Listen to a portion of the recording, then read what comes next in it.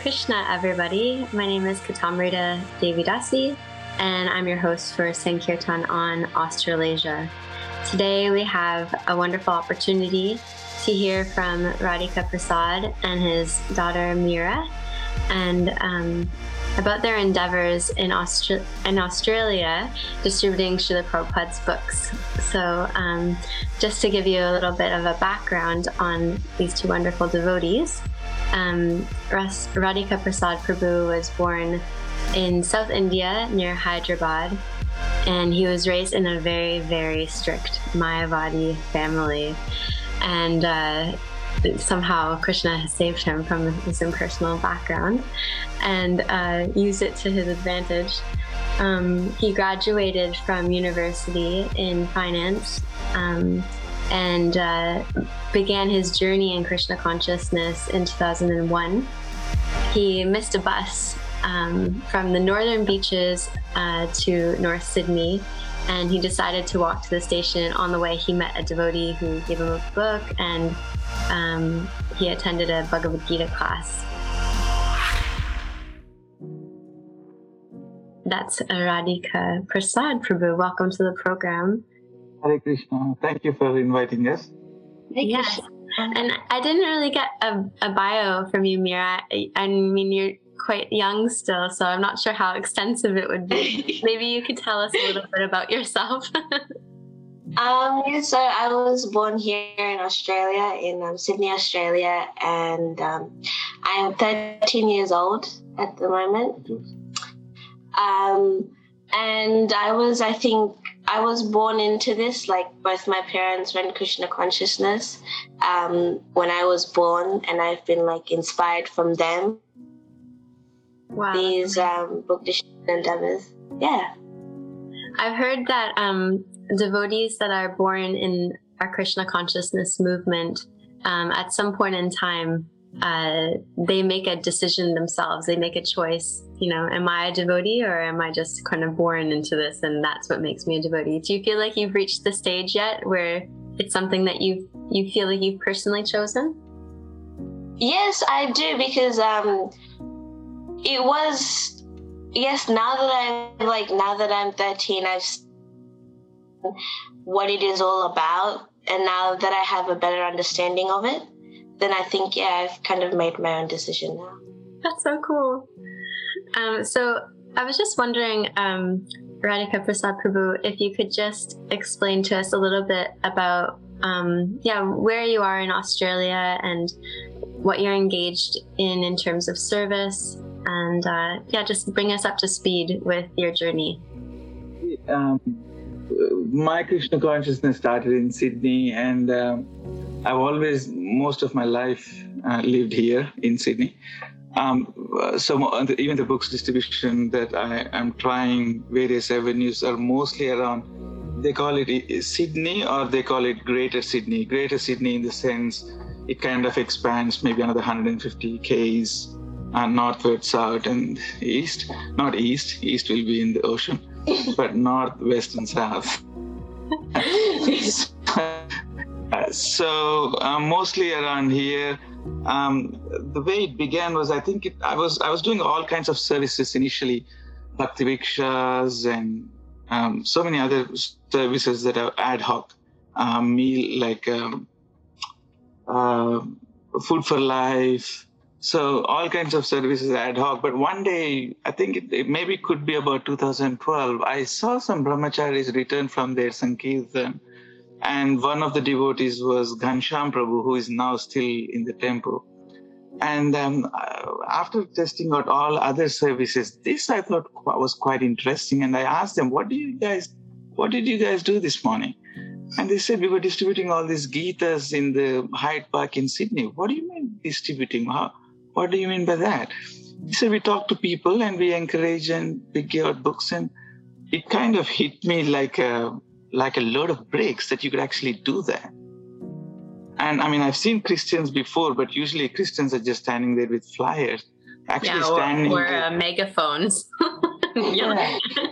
Yeah. So 800, like nearly pages of a thick book, and you actually persuade them and and who do you aim? And he said, anybody and everybody. I initially thought they were just looking for Indians or something. He said, no, anybody and everybody. So that kind of really started me thinking. I drove back home after speaking with Ghansham and other brahmacharis. I was driving back home and thinking, this kind of looks something that can stick with me for a long term in my life. That it kind of just a seed planted in me. And fortunately, 2 months after, I ended up in New Zealand year-end retreat. And one day, Gurudev did out of the 9 or 8 days, Gurudev does one day, he does a whole Sankirtan seminar in the night. And the first time I attended, it was a combination of those both events. And I said, this is it. This is what I want to do. And standing on I despised, before doing books, like standing on the streets, doing sales was something I really despised. Like I didn't like it. But standing with books was a completely different, refreshing. It kind of released me from all the prejudices. Previously, it was just, I really started for myself. I'm being honest. I really started for myself. I started that for my growth and my progress. And over the years, it kind of started to seem that a lot of people are benefiting. And I thought, wow, okay, let's continue. It's amazing. Yeah, I can really relate with that feeling like, wait a second, where are you guys going? What are you guys doing? And then all of a sudden you get out on the street or do a Harinam or start distributing a few books and you start feeling like, I feel like we're just having a party on the street, you know? And then and then when you're a part of a sort of end of the year festival where everyone's experiencing that intense emotion that comes with distributing books, because the way it touches other people's lives, it can be quite contagious. You feel like I'm missing out on something, like if I'm not doing this. Yeah, totally relate that. Yeah. So do you feel, since you started distributing books, that your style has sort of changed over the years? And maybe you could explain how it might have began and then where you are now? That's actually very interesting. Initially, when I started, I used to watch a lot of videos. I watched hundreds and hundreds of hours of books distribution videos and hundreds of hours. And I took on that 80s style, that 80s, 90s style. Just on the streets, random people just stopping by, having chats. Over the years, something interesting happened. I used to watch I kind of started thinking, well, I was trying to persuade one person. I was missing out on people that are walking behind me that could be more of a winner than the person that I'm trying strongly to persuade. I started thinking, I started coming home and thinking, okay, there's a lot of productivity issues going on here. I need to do something about it. And one day it so happened, I used to do, I still do, I go both Fridays and Saturdays. That 2 days are completely for books distribution for me. And I was walking, I saw this Jehovah's Witness rolling this little trolley with books. And with display stand, I thought, that's an idea. And we came up, we have a very nice devotee here. His name is Kirtan Rasa. You will know him. He's a carpenter, a very expert carpenter. So I showed him a picture and I said, we need to build this trolley. And he said, oh, okay, because rather than me kind of trying to coldly approach someone and stopping, if I have a trolley, I can just move the trolley with the books, have a sign over a trolley, and the sign is attractive, and it's easy to maneuver in the city and move and find spots wherever I want to, rather than, carrying the bag of tables and signages and all that. He said, oh, sure. He's actually very busy, but I think it was just working well. 2 weeks' time, within 2 weeks, we designed a trolley much better than the ones that I had seen on the roads. It actually flips back and converts into a stand-up banner. And when it rains, I can flip the cover back inside to cover the books. And with the wheels, I'm running around the whole city, stopping at corners and distributing books everywhere. I was coming, I would go with a full trolley books, and sometimes just many times come with just clean trolley. Wow. Because the signs were so, I had a few signs, very attractive signs on there, Bhakti Yoga, Manmana Bhava Bhakti. I translated Manmana Mad Bhakto into mindfulness and Bhakti Yoga. That verse from Bhagavad Gita. So I kind of made some banners, and so many times I'd just come back with clean trolleys. And I thought that was really the breakthrough. Wow. That trolley really changed my life. So what were your numbers when you went on a Friday and Saturday before you had the trolley? How many books were you distributing? And then now that you have the trolley, how many books are you distributing? Before, lucky I remember the numbers. How could you forget? I would average when I had the bag and just carrying in the hand and stopping, I'd maybe do roughly 30 or 40 books a week. Mm-hmm. But since I moved into trolley, averaging 150 to 100. So it's really same amount of hours. Same amount of hours. Same amount of hours. So how many hours? Friday, maybe 5 hours on Friday, and Saturday 6. So 11 hours and coming back with 200, 250 books done. Sometimes even sets. I have a set in the car. And that's then we're talking 20 books. Some That's 20 books an hour. Yeah. We get flocked. We get sometimes there's a queue, Meera, and eventually I even started taking, initially it was just me for the first year. And then Meera turned maybe six, when she was 6 years old, I kind of encouraged Meera. I said, Meera, this is sounding fun. Do you want to come and just wander with me for a day? She was only 6 years. Sure, Dad, wandering is all right. Yeah, in the city or in some suburbs, we'll be wandering and I'll have books. You just watch me. And she said, yeah, sure. We'll have a day out, daddy, daughter day out.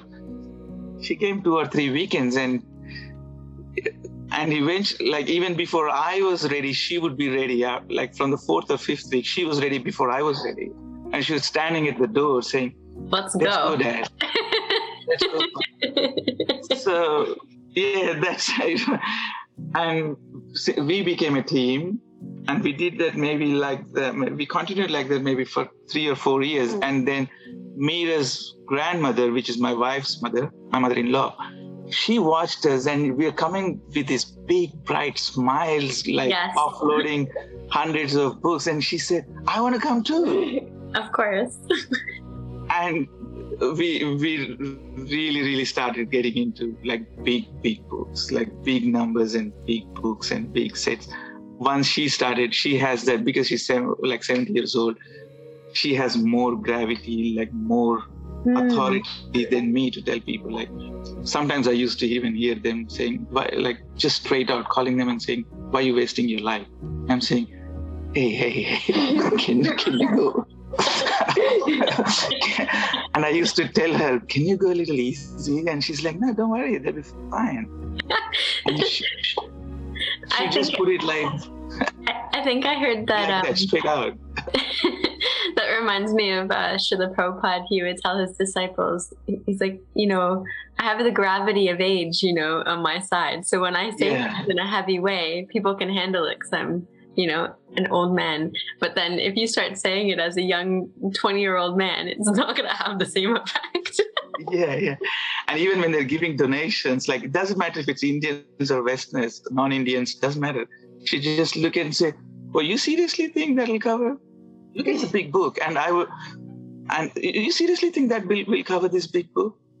And I'm going don't worry, just take whatever, doesn't matter. And she's like, no, we need to make sure people can people get serious about it. That's very good. That's very good. We should have had her here with you. She can do things that I can't. Sorry. We should have had her here too. Yeah, hopefully next time, yes. What is her name? Varada Prasad. So I'm Radhika Prasad, my wife is Kamala Prasad, and she's Varada Prasad. So Gurudev does a Prasad family. He does. So yeah, that's how it started, and now we're lucky. I don't know, 10 years or maybe 10 years now. We're still on same team. So Neera, did you start sort of distributing flyers to start, and then small books, and then gradually make your way forward? Yeah, sort of like that. So as I said, when I was 6, I would just literally all I would do is help Dad carry these books. And I'll just walk around behind him everywhere he went through the streets, and where he was giving books, just hold it for him. And after that, I started carrying these little books like Chant and Be Happy, and small books like that. And then I started doing I could only come with Dad on Saturdays. So on Saturdays, I would come with Dad and do maybe 1 or 2 books a day, or 3.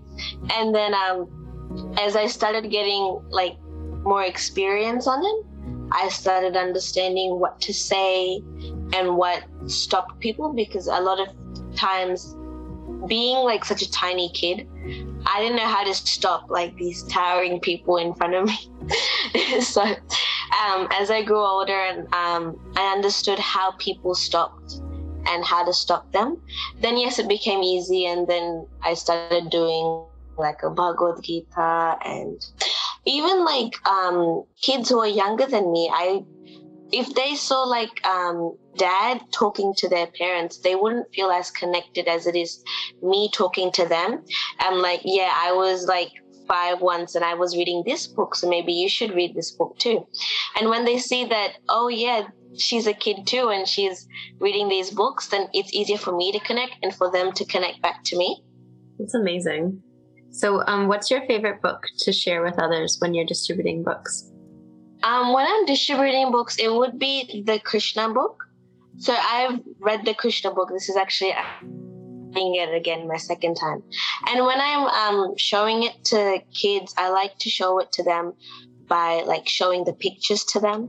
And once they get attracted to the pictures, I tell them, if you actually are interested in the pictures, there's a whole story behind it as well. Because in the Krishna book, I'm sure there are so many beautiful pictures, and I had gotten attracted by the pictures too when I was reading Krishna book, and I can use that same attraction I had to kids my age as well. And even adults get really inspired by the stories, and I can even tell the kids how the stories are not boring stories, they're adventurous stories in different scenes. And that's really something that encourages me to speak to people, is about the Krishna book. Do you have a go-to picture in the Krishna book that you like to point to? Probably the picture where Krishna is on Kalia, in the ocean, because that is pretty adventurous. Yeah, that's a beautiful picture, and it's definitely very intriguing. Yeah. When you're at school, do you ever talk to children your age about Krishna consciousness?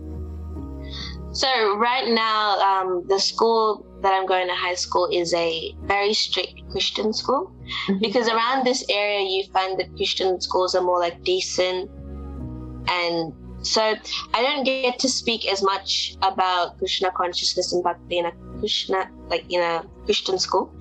Yeah. But when I'm outside of school, yes, I do love speaking. I do love talking to them about it. So yeah, I do. Just not as much as at school. I understand. Yeah. Do you feel like you've helped shift any of your friends' diets at all?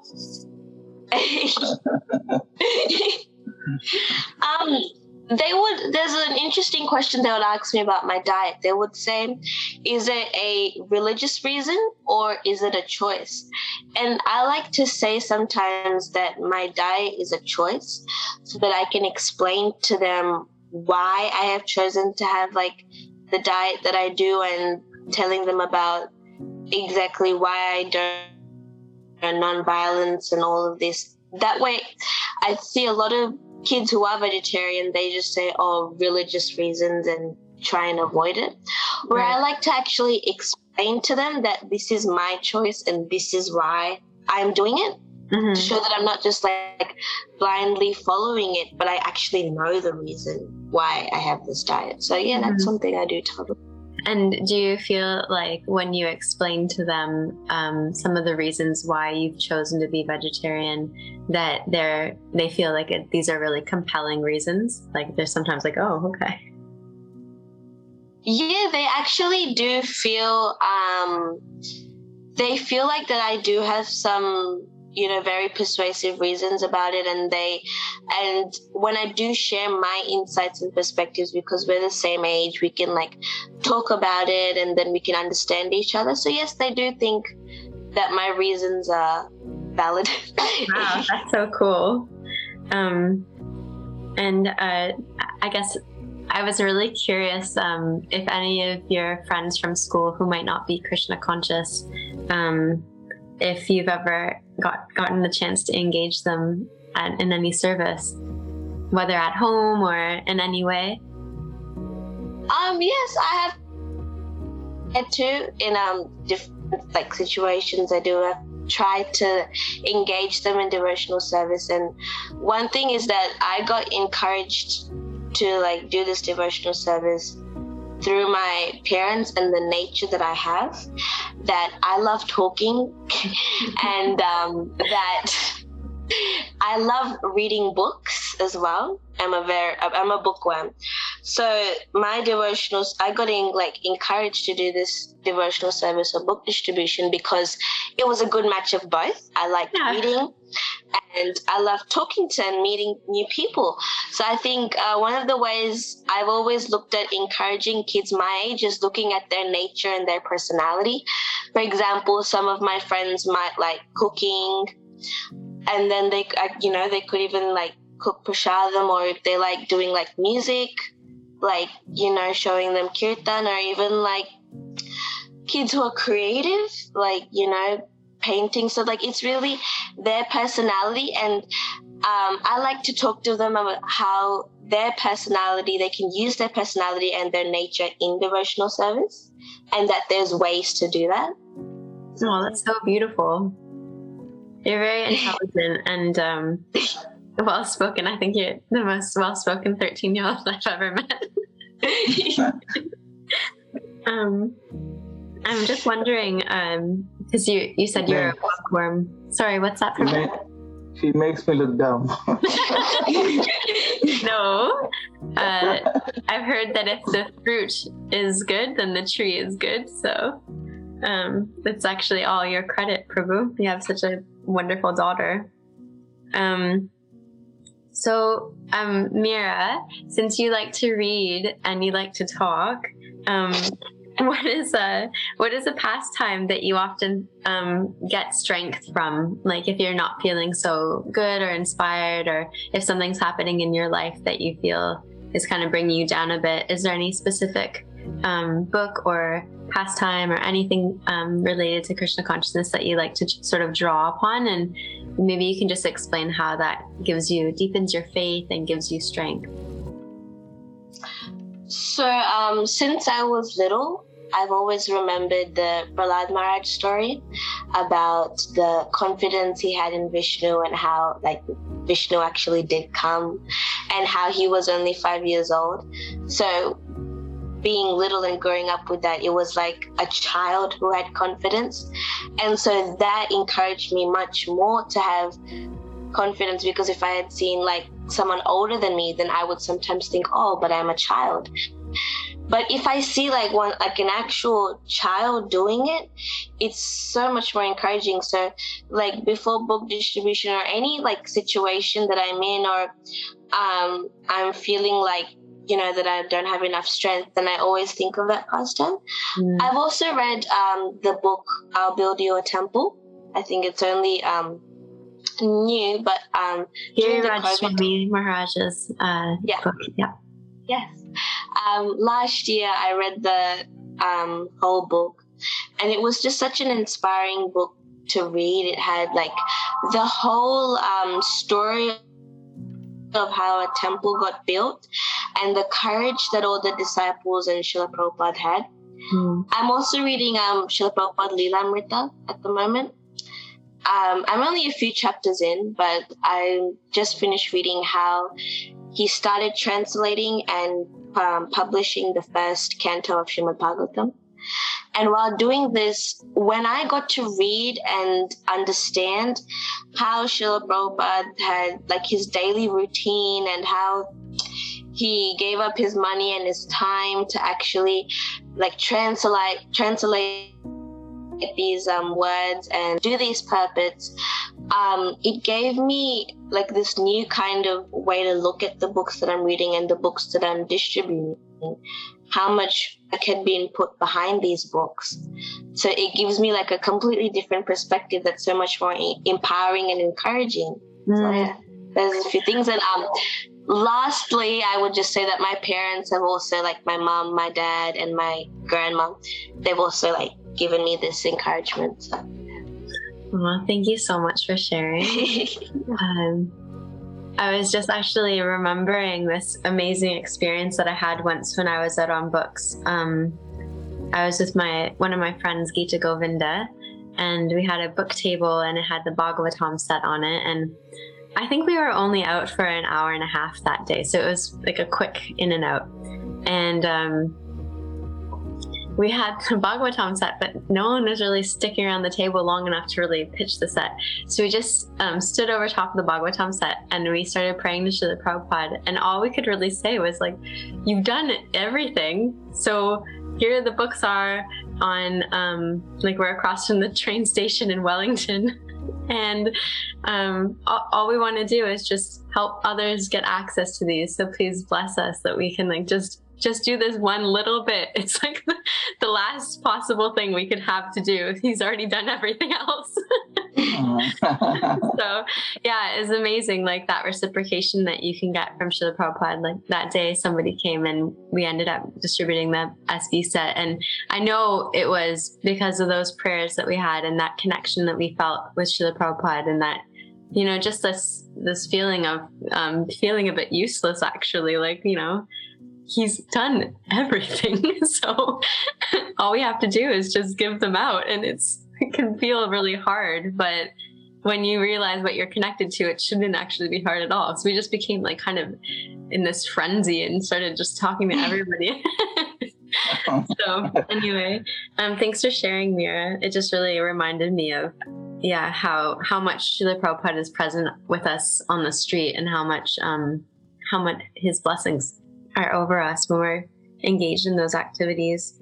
And it also reminded me what you were speaking about, how Srila Prabhupada, he didn't want us to just distribute the books. He wants us to read them. So it's really amazing that you have such a taste for reading it. It'll only, you know, empower you further and further in your distribution of Srila Prabhupada's books. So Radhika Prasad Prabhu, I mean, we've already been sort of hearing about how your family has become involved, and it seems like they're all pretty natural at it.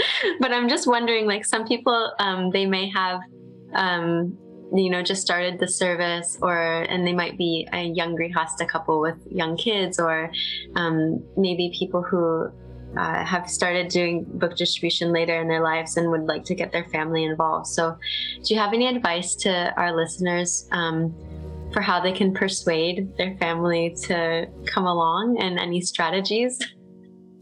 Two things I'd like to say to encourage. One is, it has to be a fun family activity, because that's the onus I place on myself all the times. For the past, that's the onus I place myself on, and that's how Mira got into it, because I'd make it look like such a fun thing. And we're talking and she's just glued with the conversations, and I also joke, like I mean, looks like self-flattering, but I'm kind of little jokey on the streets. I'm just quite light-mooded, and I make people laugh and joke a little bit. So I like to make it as a fun activity. The second thing I want to say is, for families, streets could be daunting. The way I started may not be the best way for all families to start. I just had to learn the hard and long way, maybe because I didn't have many role models at that time. But the way I would encourage is, if it's family day, don't start with the streets. The best way to do is speak to the councils around close by where you're living, and find a spot for like a non-profit activity. Like, for example, in Sydney, I've spoken to 20-25 councils. Wow. And around Sydney in the greater area. Yeah. So what I do is I speak to them and ask for them specifically for a charity table. That's the word we have to use. When you're speaking to shopping centers or councils or anybody, ask them, we want to put a charity table. And they'll direct us to a person who is responsible for that. And once we've demonstrated what the charity is about, I kind of tell them that it's books on organic lifestyle, meditational lifestyle.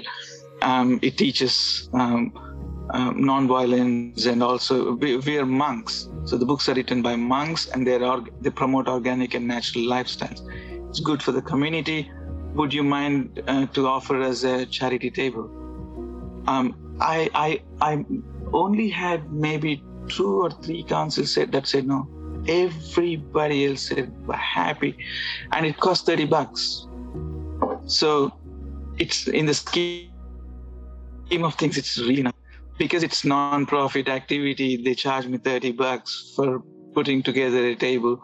I enter with a table, but eventually after 2 weeks, I end up with a whole marquee. So they gave me a spot for 3 by 3 meter. Initially, I go with a table, but in the 4th or 5th week, every council I do the same thing. And the next time they come and see me, I'm there with the whole marquee and the table and banners and trolleys and 5 people around me. And they're like, wow, you're making this big, buddy. So, and it costs like $30 every time I go. So it's much more encouraging for family, because you have signs, you're not attempting this cold, trying to go peek into these people's and knocking coldly into people's businesses, like going about. So I find this much more so. Is that in like malls or in shopping centers, or where do you have? So good point. So the way it works is, councils usually have all their designated spots in their area, and most of these spots will be around the major malls in their area. Okay. So they've already done the homework, and they've already got the maps, and they've got the places where they would offer us. It won't be random. Okay. So every time I speak to a council, they send me, every council has a major mall, and they've got like these letters like S, P, F, or W, X kind of letters. They kind of put letters on their maps, and I look at the streets, and a day before I send the application, I actually go myself. Yeah. I do a little wander about and get a feeling of which would be the better spot, and then I give them this number. They approve it. We spend I go with the whole family. We're taking turns, and what my wife does is she's doing the babysitting, taking them into these rides and face paintings. And oh, cool.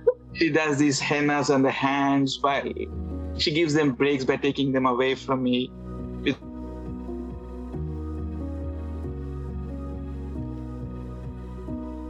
With all these little activities, and they have a little picnic in the afternoons, and before we know, it's like the whole day. By the end, 3 o'clock, we are packing, and everybody turns, and I never had a day when everybody looked at each other and said, that was such a good day. It's so much fun, and we're from Monday. We're all waiting for Saturday already, like Friday and Saturday already. Like, Aww. That's amazing. Yes, So how much in advance, like for instance, with these cancels, like how far in advance would you need to be 2 able weeks. to secure your booking? 2 weeks. Okay. So usually 2 weeks. So for example, I'm booked out now. I'm booked out until November 19th. I've got all my permits in place. I've got all my spots in place. What is today? 22nd of September. I've got all my bookings and spots reserved and paid for until 19th November. It's just a matter of showing up with my marquee and books. It's all paid. The permits are there, just right here. So I have a folder of all my permits: Fisher Ghost Festival, Hornsby Malls, Lane Cove Malls, and there's a big Lula Fair in the Blue Mountains. So by now, like after so many years, they actually have my contact in the database.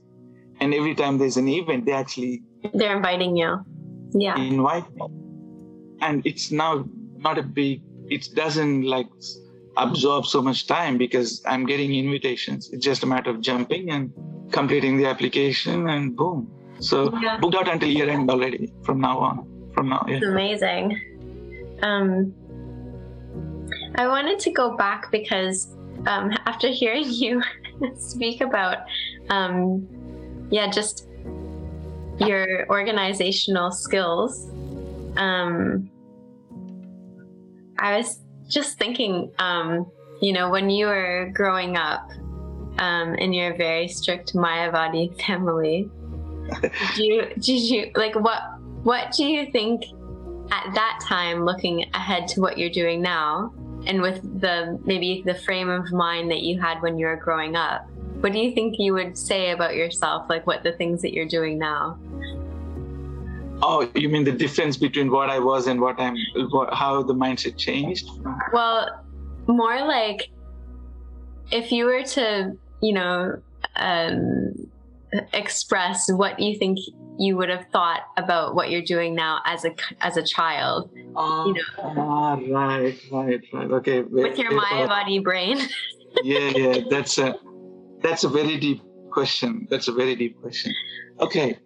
First, if I go back to my childhood and look at me now, first I would immediately remove the word Das from my name. As a growing Mayavadi child, if I put my shoes back in that position, first I try to eliminate that name out of, like Das out of my name, because we were not raised to be Das, the servants. We were gods. Like we are all. That's how it was. It was a very pantheistic Mayavadi. Everything is God. Like you are God. It's just a matter of merging back regardless of what your habits are. So the first thing is that Das is not that fits the name. The Das in the name doesn't fit with Mayavadis. It doesn't go well because we are not servants, we are gods. That's number one. And the other thing, the real problem I would have as a child is the male and female God, Krishna and Radha. That is a real issue there, because the way we used to see is it's just a big kind of corporal power. It's not like an individual, two persons having pastimes, and let alone assigning genders to them. That's completely out of question. So and deity and that's the male and the female God, that doesn't fit. And finally, deity worship. Like it is if we don't understand the scientific nature of the deity worship, as a kid, if I looked at a Krishna, I actually saw Krishna devotees when I was young. I had actually a neighbor who was just a neighbor when I was growing up, who was always in the morning, he used to look at us and say Hari Bol, and I think, what are you? So we didn't, and then he used to go when I saw him go in front of the deities, it really annoyed me. Like I was thinking, what is he doing in front of a stone? So these would be like real major kind of hiccups if I was still continuing to be what I was when I was a child. And it takes a lot of understanding and, even until now, even scientists, they cannot explain what matter is.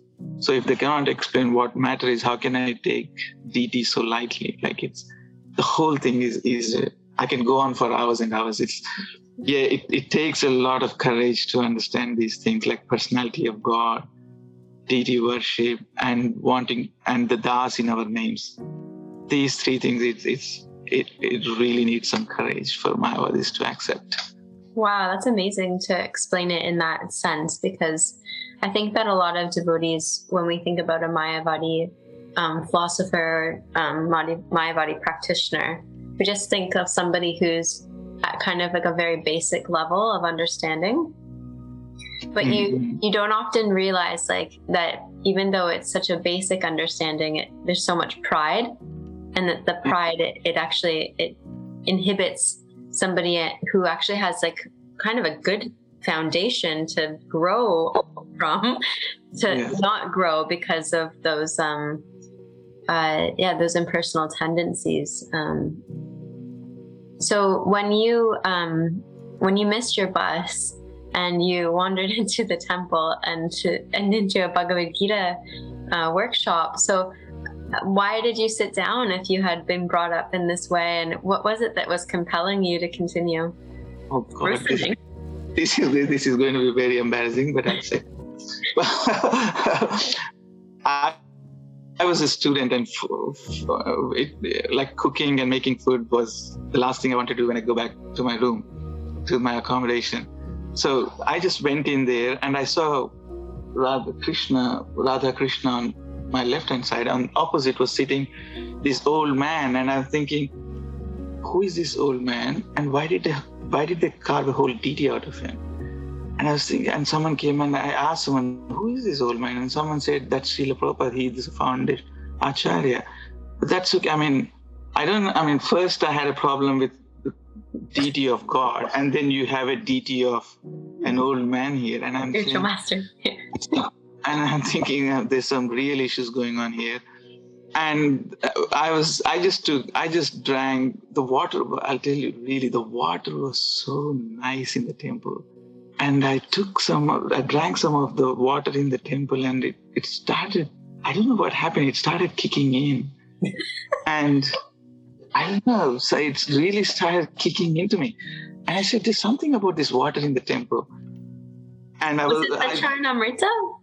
No, it was just normal water from the tap. They had a little tap there. I drank the tap water, and I was thinking, I've drank tap water all my life, but this is not normal.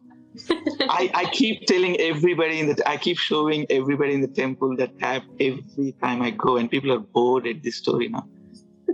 And I said, oh, it's all nice. Set up. I like those books. I picked up, I think, Vedic Astronomy and Vedic Mathematics, written by Sataputta Prabhu. So there's no way I was going to pick up Gita and read straight away, because that was going to damage my pride so much.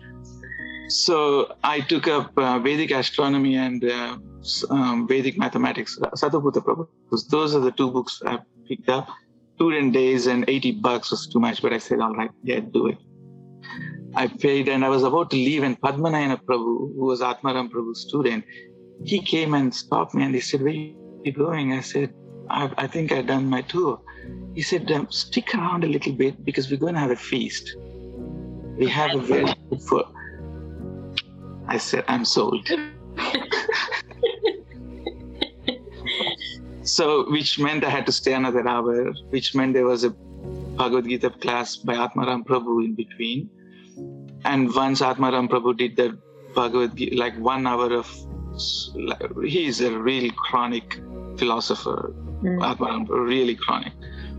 And once he did that philosophy, he can mix both West and East very well. He can blend it very well. He doesn't make it sound like doctrinal. And once I heard that, and then the feast came out, and I couldn't stop going there. I just kept going back again and again and again. Hey, but hold on, because I heard that you did stop going there because somebody told you that your next step was to get initiated at some point in time and that you ran away. Yeah. So that was, I cannot forget that. So can you just like run us through your mentality? So you had been going for, I guess, a couple of years at this stage, like maybe 1 or 2 years. You'd been attending the classes, eating the prasad, understanding a little bit more, and then you kind of just freaked out a little bit. Yeah, I was really liking everything. It was all good, and I was dancing with brahmacharis. And the initial, I was also kind of a brahmachari in the quotes from an impersonal perspective I wasn't married, I was celibate, everything was, I would tick all the boxes. And I was jumping to the roofs in the kirtans, like right up the roofs. People would carry me on the shoulders and we were jumping. It was really having fun.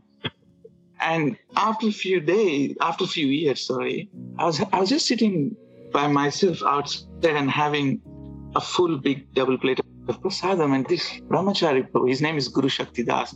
I met him after 12 years and he reminded me. And after 16 years, I met him and he reminded me, he's still in Govinda Valley. He comes to Govinda Valley. And he came to me, he approached me and he said, I've been watching you and you look very enthusiastic and I think you can be a good, like a devotee material, but there is something you got to do before that. One, I didn't like when he said you can be a good devotee. I said, I'm just having fun here, so don't try to convert me. And then the next thing he said was, the next step for you is taking initiation. So, I think he crashed the boat there for me. I was like, oh, no way. No, you are pushing your luck here. No way. Initiation, accepting a guru, bowing down in front of him. And he's actually as good as God because he's a representative of God. I said to him, you lost me. And another thing I thought was, another strong suspicion I had was, I thought he was actually trying to be my guru. There's a combination of two things going on. One, I didn't like the idea of gurus. Two, I thought he was trying to be, he was proposing me to be my guru. He wasn't though, right? And no, he wasn't. He was being very nice. He was just guiding me to his guru.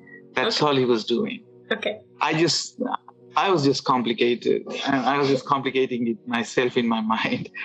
And that's it. I dropped the ball. I didn't go back. I was petrified. I used to watch people chanting in the rooms, and some people had their Gurudev's pictures in front of them, and that's it. I said, that's it. I'm out of here. And I ran so far away. I'm not coming back. None of this business here. Because if one person has started talking, I'm sure very soon a lot of people are going to talk about this. No way. I really ran away and I never went back for a few years actually. How long? And 4 maybe, 3, 4. 4.5 years. 4.5 years. 4.5. All right. So who hooked you and pulled you back in? Kaliya Krishna Prabhu in Cessnock. We have a new Gokula farm in the Greater Sydney area. It's called Hunter Valley. So I was just doing a casual visit. I was an agricultural banker. I worked in Commonwealth Bank for nearly 2 decades before I retired in 2020. So I used to go into all these interior parts of Australia. I traveled more Australia than Australians because I was in agriculture. So that was I went everywhere, like almost. And I was in Cessnock in Hunter Valley, agricultural banker, just doing my rounds in the Hunter Valley. Someone told me that there's a Krishna temple in the neck of the woods here. And I said, okay, this is far from Sydney, so nobody's going to force me to. You thought you were safe, huh? I thought I was safe. Nobody's going to force me to accept a guru or take initiations here. Okay, this is going to be safe. So I'm just going in there, just snuck in there. I knew exactly how a temple works. I knew exactly how the etiquettes are. I knew exactly what to say to people. So it was just spontaneously, I was doing the right things. And someone was noticing me all the way through doing the right things in the temple. I didn't know that. And that was Kali Krishna Prabhu, who is the main person in the farm. He noticed me being like this touch me not kind of guy, but doing all the right things. And I took my prasad and I ran up the hill so nobody would come and talk to me. I did all the right things. I took my prasad, ran up the hill so nobody talks to me about gurus again. And then Kali Krishna Prabhu, after 15 minutes, he actually started climbing up the hill to me. And I said, oh God, who is this guy? He came and he sat next to me and he said, I'm watching you. You do all the right things. You said Hare Krishna to me. I said, yeah, I know the etiquette here. You chant? Yeah, I know. I know the whole thing inside out. Don't worry about it. And he said, so what's the go with you? Like, wow. Do you do this regularly? Or like, how long have you been? He started asking questions. And he kind of sensed my rebel in me. And I don't know why he felt to do it, but this is exactly what he did. I mean, the last thing that would work on me worked. He started just sitting in front of me, and then he just started singing Kunti prayers in front of me. Just one after another, one after another, one after another. And he stopped at 2 verses particularly. One is that Edamada Manapu Puman Akinchana Gochara Naivaret Abhidatumbai Twam Akinchana Gochara. He says, Kunti Devi says that people with pride and good births and lofty educations and strong backgrounds, they're so prideful, they will never see you because you're Akinchana Gochara. It's fantastic word. And then the next thing he sang was, give me more troubles. Vipadasantu te shashvata tatra jagat guru.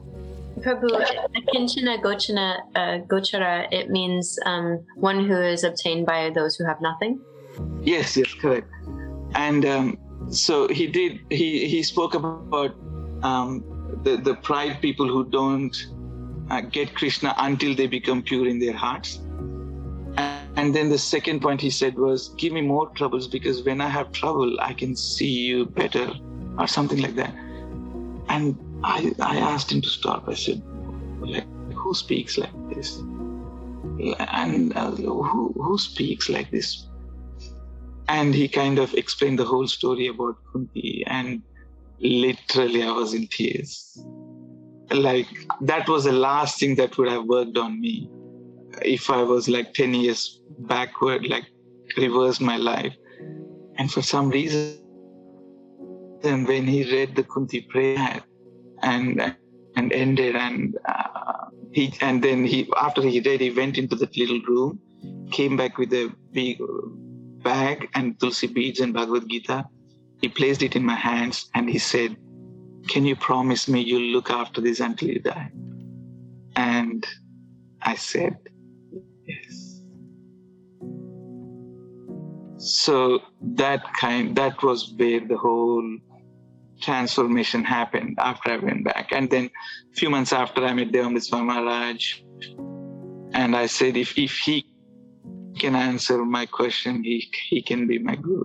It was like I'm being very charitable to him. That's how much my pride was.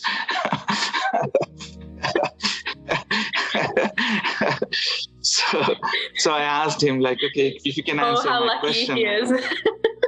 I know that's how much I was full of me. And I said, if you can answer my question, then I think I'll think about becoming. No, I wasn't proposing to be his disciple, but I said there's a good chance I may get initiated to someone at some stage if you can answer this question. And I asked him epistemologically, because fortunately he's a good scholar, so he understood what I was trying to say. I said to him, epistemologically, how do you know you actually make spiritual progress? Without sentimentally, just, by dresses and you know your culture and all that. Epistemologically, how do you know you're making any spiritual progress? I think I just asked the right question to the right person. Yes. It just happened. And he's a scholar, so he understands epistemology very, very clearly. And he said, he raised his brows and he said, Shankara background and talking about epistemology. He was like, we have a discussion here, boy. And he said, there is 3 signs I can give you epistemically. Number 1, your fever for material acquisitions will come down if you're progressing. That's number 1 sign. Number 2, which is more important than number 1, is you'll stop identifying yourself with your body. Number 3,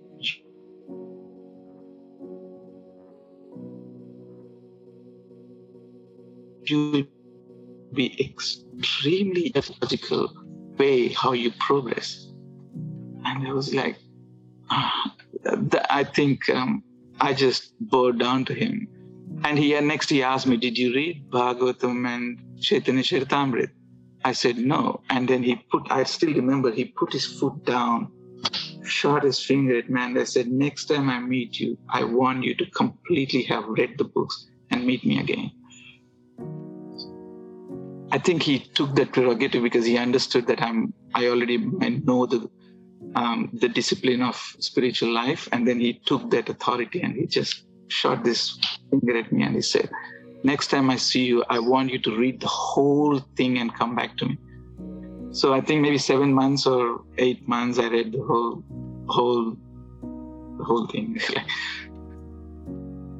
Maybe little bits here and there still left, but really did the whole thing. And I went to New Zealand and I met him. I said, you had asked me to read, and I did. He was like, that was fast. and I asked, and I said to him, would you consider if I wanted to be your disciple? And he had this big smile and looking at the sky, and he said, you made me so happy.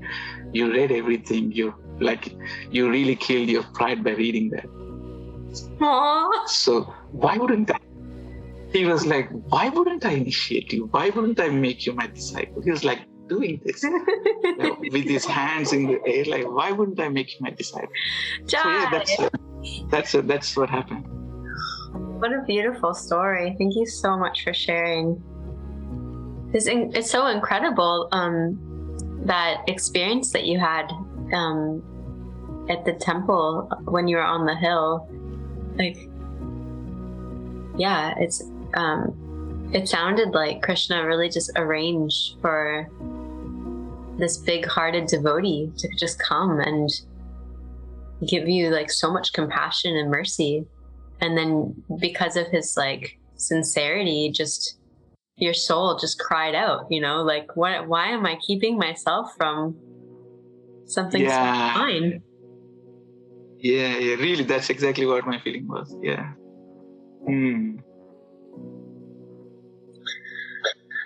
All right, Krishna, we're at our time for today. So I just had a couple of questions, rapid fire. So you can only answer with one word, okay? So I'm going to ask Mira first, and then I'll come back to you, Prabhu. Okay, when you think of Srila Prabhupada and book distribution, what's the first word that comes to mind? Dedication. Okay, what's your favorite prasad? Halwa. If you could be the queen or the empress of the world, how would you utilize your power and resources to spread Krishna consciousness? Oh, if I was the queen of the world. Yeah. If I was the queen of the world, I would try my best to train other people in these books, encourage other people in these books, and, just lead by example if I was the queen. That's That's perfect. Training. Also, I would wear a crown. I would wear a crown.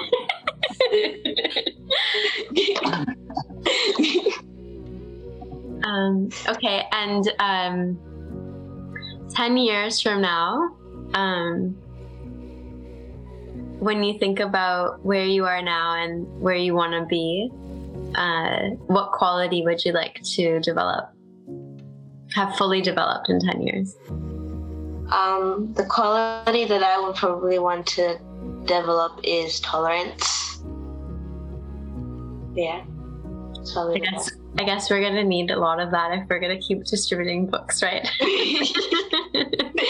That's very true. Okay, Radhika Prasad Prabhu. What was the first question I asked? Do you remember, Mira? When you think of Prabhupada. Yeah, when you think of Srila Prabhupada and book distribution, what's the first word that comes to mind? Compassion. Compassion. Endless compassion. And if you were the king of the world, how would you utilize your position to distribute Krishna consciousness to the masses? Yeah, the first, very good question, because I really think the current educational system, universities, have swung way to the left. I would somehow try to influence the universities to come back to middle in the balance, because previously they used to be too far into the right, and now they swing too far into the left now. If I could, I would use my power to finance or do something about it and kind of adjust the current educational systems to come back to the balance rather than this extreme leftist mentality. That will be a good opening to start introducing proper philosophies like ours. And what's your favorite prasad? Oh, favorite prasad.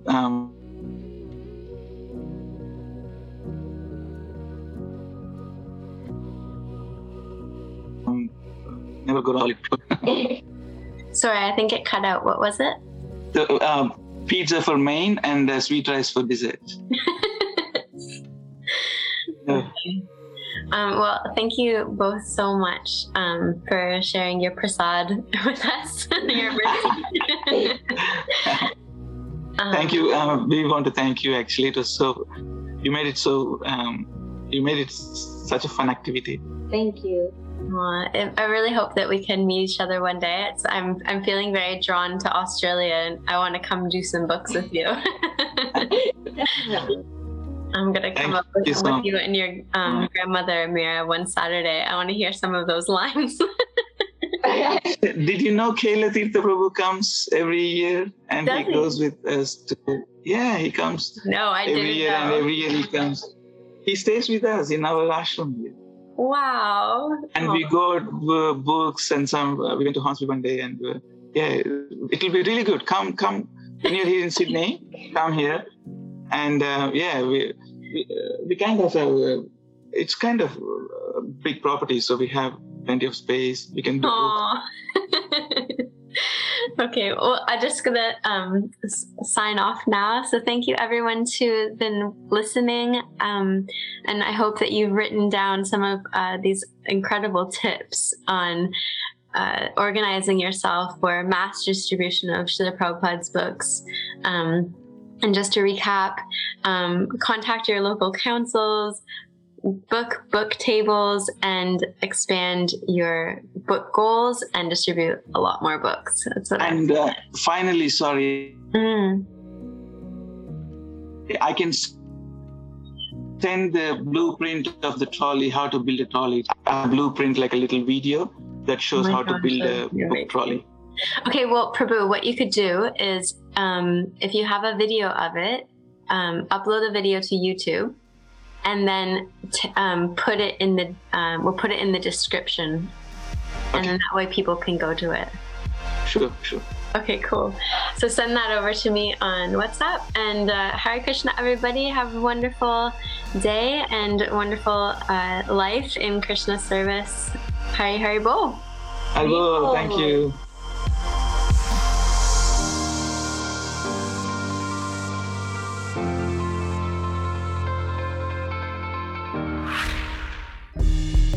Thank you again for listening to Sankirtan On. Please feel free to subscribe and share with your friends for regular updates and inspirational stories on how, by giving, we grow. Thank you for sharing this time with us. All glories to Srila Prabhupada.